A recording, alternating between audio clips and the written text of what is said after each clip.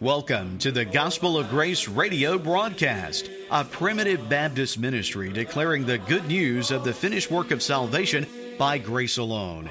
This weekly radio program is brought to you by Elder Joe Nettles, pastor of Sulphur Springs Primitive Baptist Church in Caledonia, Mississippi, and Elder David Wise, pastor of Macedonia Primitive Baptist Church in Ackerman, Mississippi. We now invite you to stay tuned for our message this morning.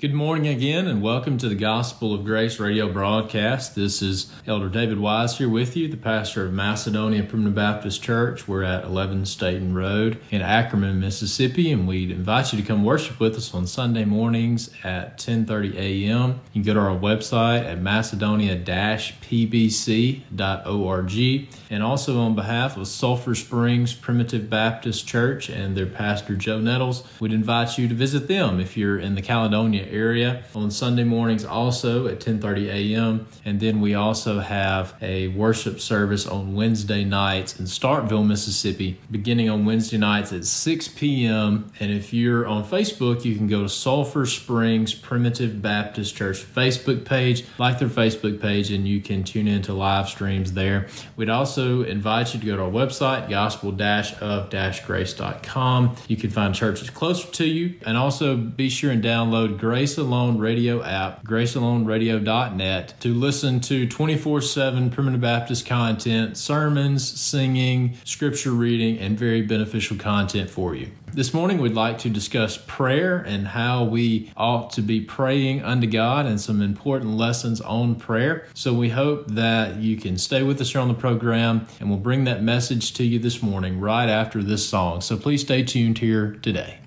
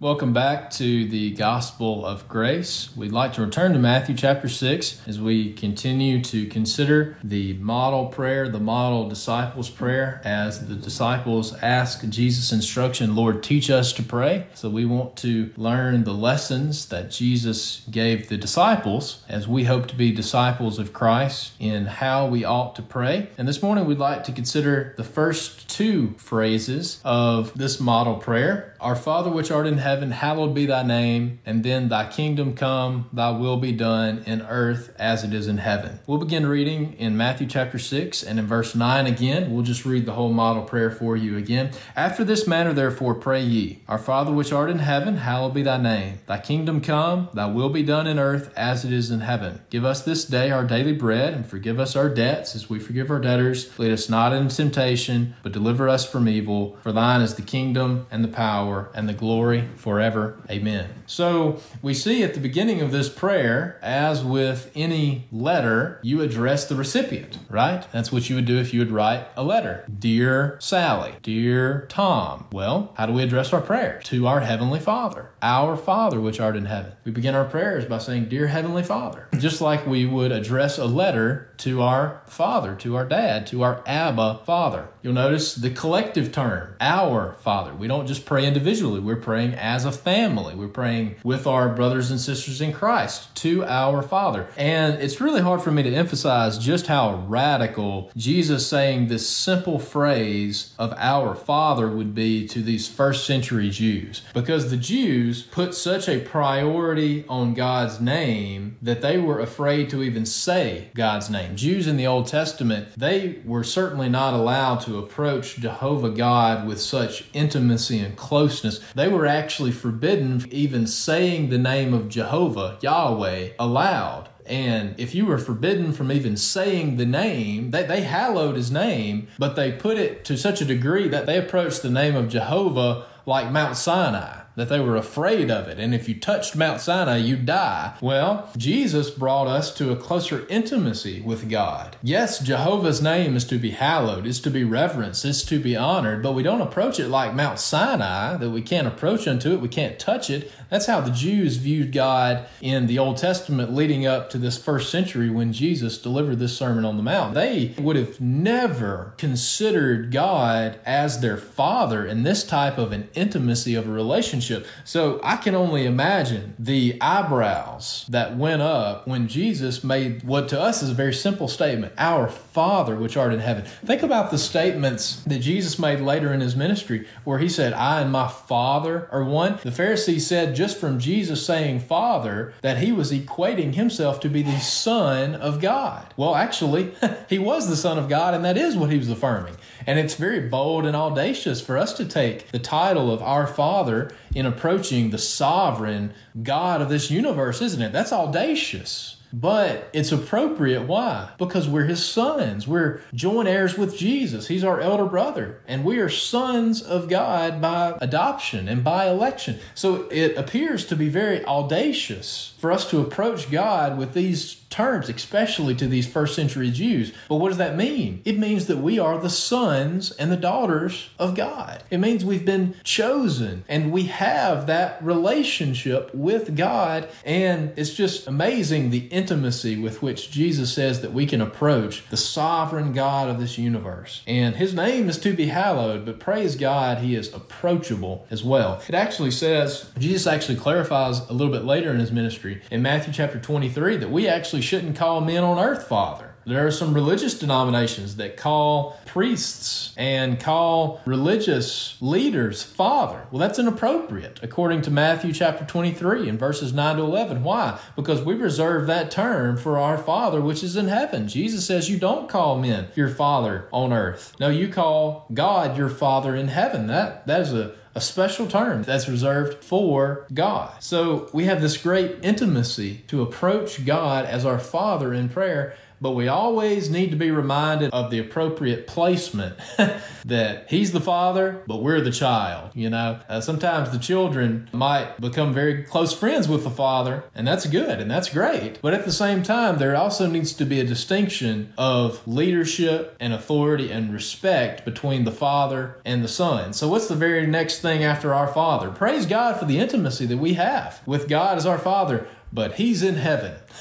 Our Father which art in heaven, hallowed be thy name. Ecclesiastes chapter 5 and verse 2 says, God is in heaven and thou upon the earth, therefore let thy words be few. That's a good thing to be reminded of from time to time, isn't it? God's in heaven and we're on the earth. He's the sovereign God of this universe, and I'm an insignificant speck of dust. Therefore, we approach his name with reverence and hallowing his name. And that doesn't mean that we aren't allowed to speak freely with the Lord. Therefore, let thy words be few. Instead, we just need to approach him with reverence and with honor. We don't have the right to approach God and demand anything of him. You know, we're told in Hebrews chapter 4, praise God that we have a great high priest that was tempted in all points as is we are. We're told that in Hebrews chapter 4 and in verse 14, seeing then we have a great high priest that is passed into the heavens, Jesus the Son of God, let us hold fast our profession. For we have not a high priest which cannot be touched with the feeling of our infirmities, but was tempted in all points like as we are, yet without sin. Let us therefore come boldly into the throne of grace, that we may obtain mercy and find grace to help in time of need. I'm thankful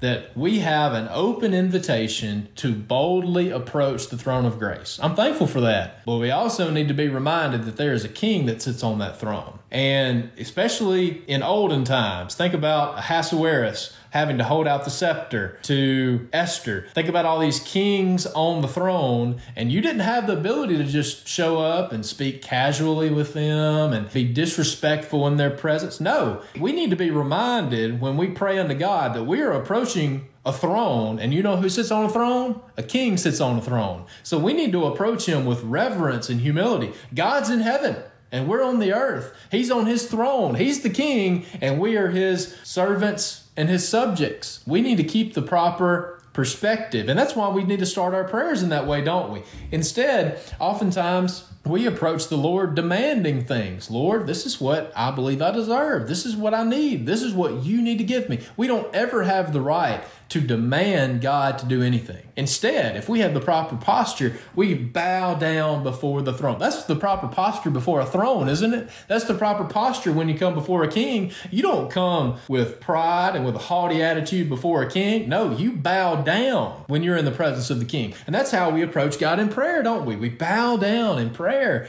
We know we don't deserve anything. He's in heaven. We're on the earth. We bow down before him. Why? Because that's what you do before a throne. I'm thankful for the intimacy of access that we have, that the middle wall of partition has been removed, the veil of the temple has been torn down, where we have direct access. We are kings and priests, and we have the ability to enter in the holiest of holies and commune with God. Praise God for that. But we also need to be reminded that we are approaching a throne, and there is a king that sits on that throne. And we need to approach it with great reverence and with great humility and with great respect, because we don't have the right to show up before God and say, Lord, this is what I deserve, because we don't deserve anything. That's why we say, thy will be done. Right? That's why we say, Lord, give me what I need, not what I want. Our Father which art in heaven, hallowed be thy name. So we approach God in worship. We oftentimes don't think about prayer as an act of worship, but it is. Worship is ascribing worship, ascribing worth to God. And if we're praying in the right way, prayer is an act of worship. Hallowing the name of God is an act of worship. Hallowed means to be exalted, to be reverenced, or to be honored. We don't have time to look into all this morning, but just do a little Bible search sometime, particularly in the Psalms, about all of the references to how God's name is to be praised and exalted and honored.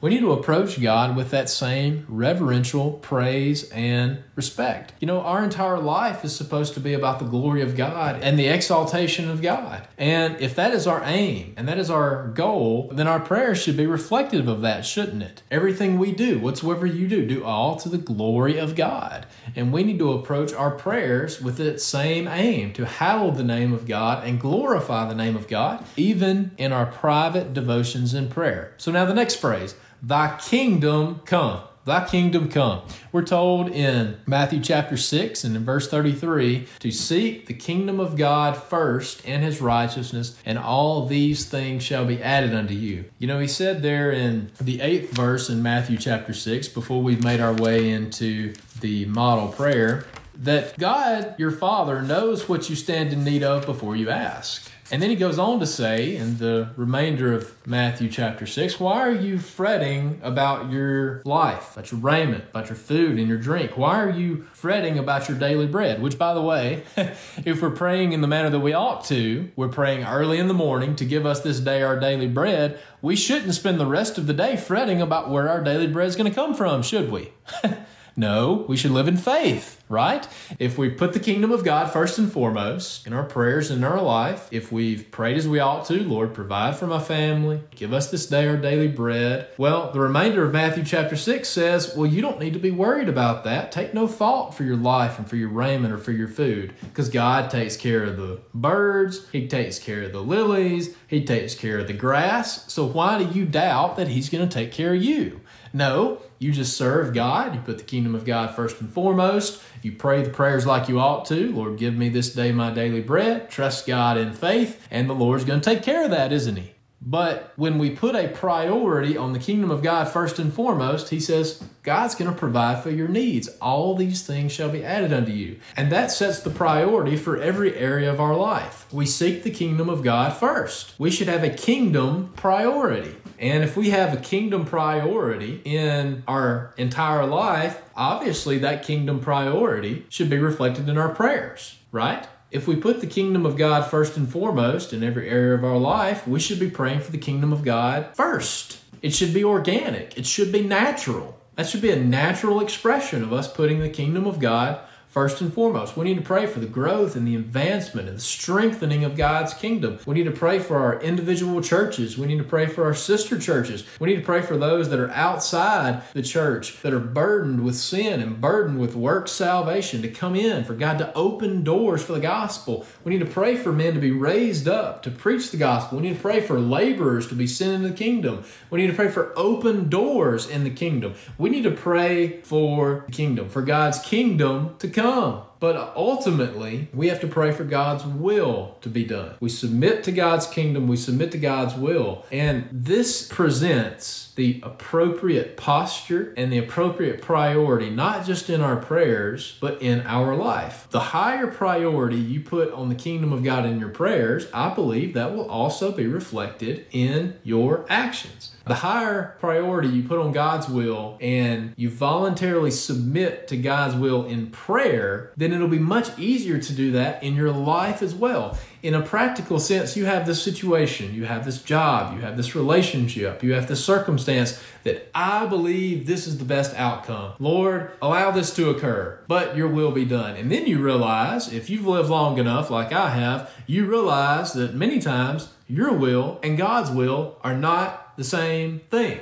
I think I need something, but actually it's just a want or it's a preference. But God knows what I actually need, and He also knows, you know what, this might be a good thing for me, but God knows well enough that I may not be mature enough in my discipleship right now to handle prosperity. I may not be able to handle this pay raise. I may not be able to handle, according to God's word, and to use it prudently, this pay increase. I might waste it. You know what? God knows me better than I know myself. And if you've crossed those bridges where you've said, I think this is the best thing for me, you're like me, just very quickly tagged on, nevertheless not my will, but thine be done. But many times in the past, I didn't mean it. I wasn't submitting to God's will. I was just saying, Lord, give me what I want, and that's my rubber stamp for God to give me what I want. Well, when we've crossed that bridge, I have learned that there are many times that God's will for my life is not what I thought was best. When you cross that bridge, when you reach those moments, I think this is what's best for me. God closes this door emphatically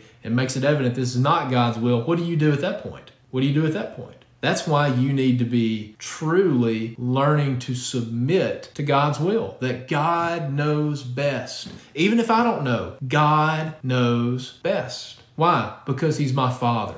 You know, children hopefully mature, but for the most part, children are dumb. Children make dumb decisions. They don't understand the scope of life. They don't have the wisdom of years and the wisdom, unfortunately, of making mistakes to know this is the outcome of this course of action. They don't have the wisdom to know that. But you want to know who has that wisdom? A father does. It's not the father's responsibility to explain to the children 100% of the time, this is every reason that I'm telling you this is not in your best interest. Now, as you're teaching your children to grow and mature, it's very beneficial to explain those things because they need to learn to think through those things themselves and make mature, godly, spiritual decisions themselves. But it's not the father's responsibility to explain to the child every single time he tells a child what's best for him, why it's best for him. Because many times the child in their immaturity would not agree or will not understand why it's not in their best interest. And many times when our will contradicts with God's will, with what I want contradicts with what God is giving me what I need, many times people turn on God and say, well, that means God doesn't love me. He's not giving me what I want. Well, you know what? There's probably a reason for that. Instead, God's giving you what you need. That's why we have to trust God as our Father first and foremost, and submit to the fact that He knows best.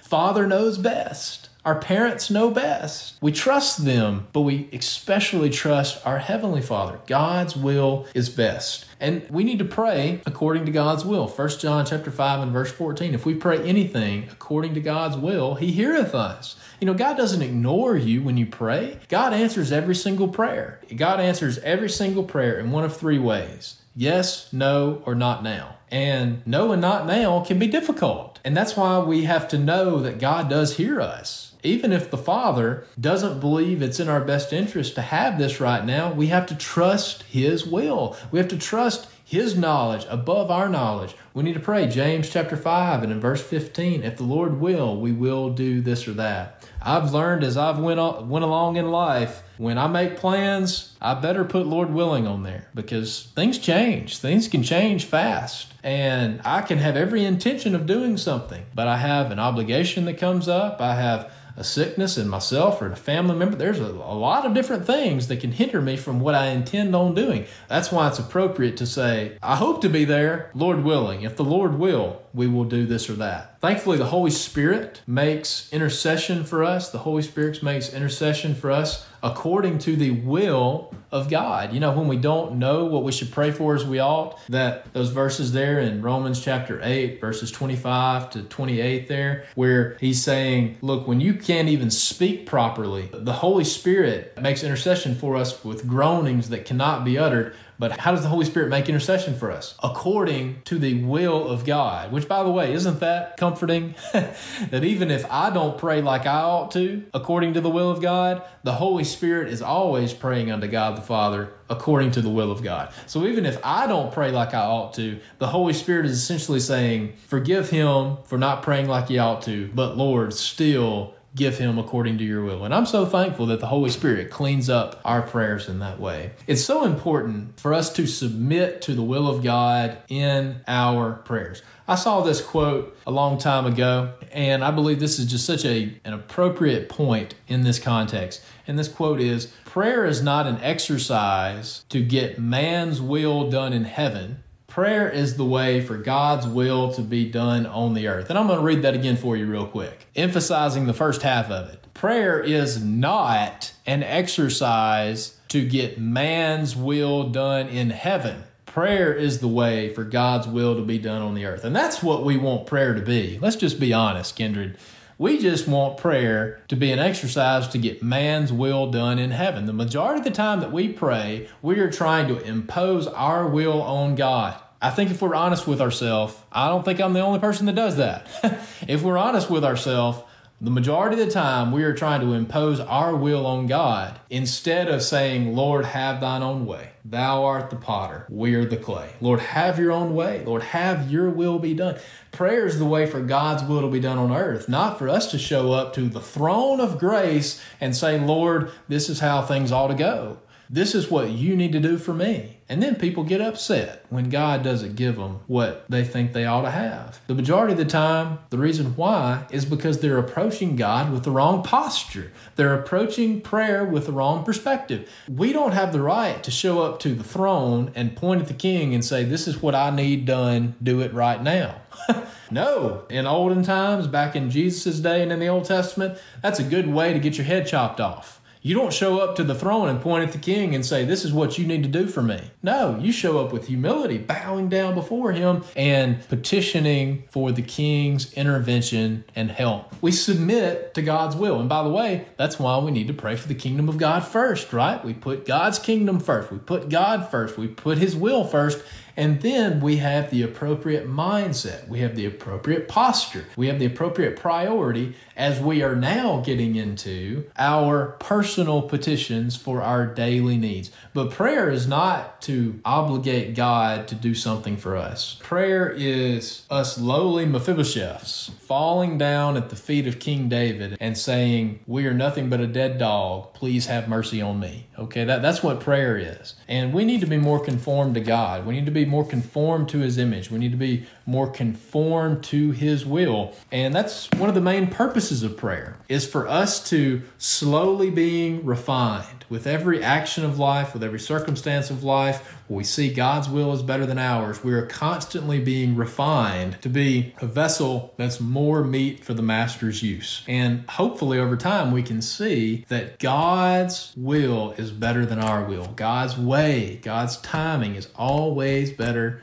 than our way and our timing. Can't tell you how many times I've been disappointed because something didn't work out the way that I thought it ought to work out. And now that I've had enough time to see things play out according to God's will in the manner that they ought to, I can say, along with a great theologian, Garth Brooks, I thank God for unanswered prayers. Why? Because I was praying, as it says in James, to consume it on my own lust. I was praying, not according to God's will. I was praying because I was dead set convinced that this is what's best for me. God said this is not what's best for you, and I just plumb didn't like it at the time. But now I'm learning to see that God's will is always best and God's timing is always perfect. God answers every prayer in yes, no, and not now. And now I'm starting to see some of those not nows be answered. And God has given me enough clarity to see that his will is always perfect. It's always right. And there's a reason why he said not now 5 years ago. There were some things that needed to happen.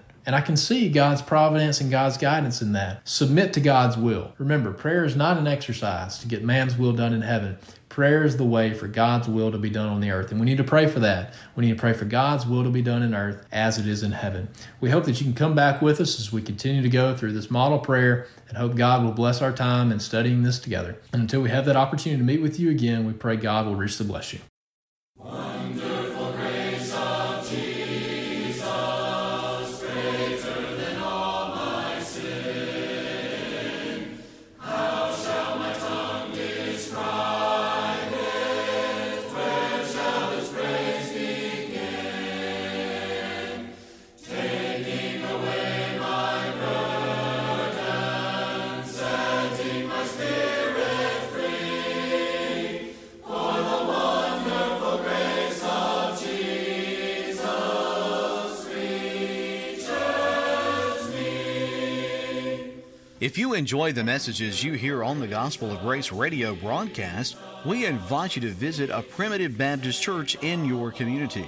To find a Primitive Baptist church near you, to listen to past messages online, and to find further contact information, you can visit our website at gospel-of-grace.com. You can also find our program on iTunes under Podcast, entitled The Gospel of Grace, a Primitive Radio Broadcast. If you listen and enjoy our program, we would love to hear from you. You may contact us by email at gospelofgracepb@gmail.com. This program is produced by Sulphur Springs Primitive Baptist Church, 40283 Wolf Road, Caledonia, Mississippi, and Macedonia Primitive Baptist Church, 11 Staten Road, on Highway 15 just north of Ackerman, Mississippi. We would love for you to come and worship with us each Sunday morning at 10:30 a.m. We invite you to tune in again next week for another message from the Gospel of Grace. Until next time, we pray God shall supply all your need according to his riches in glory by Christ Jesus our Lord. Wonderful the matchless grace of Jesus, deeper than the mighty rolling sea.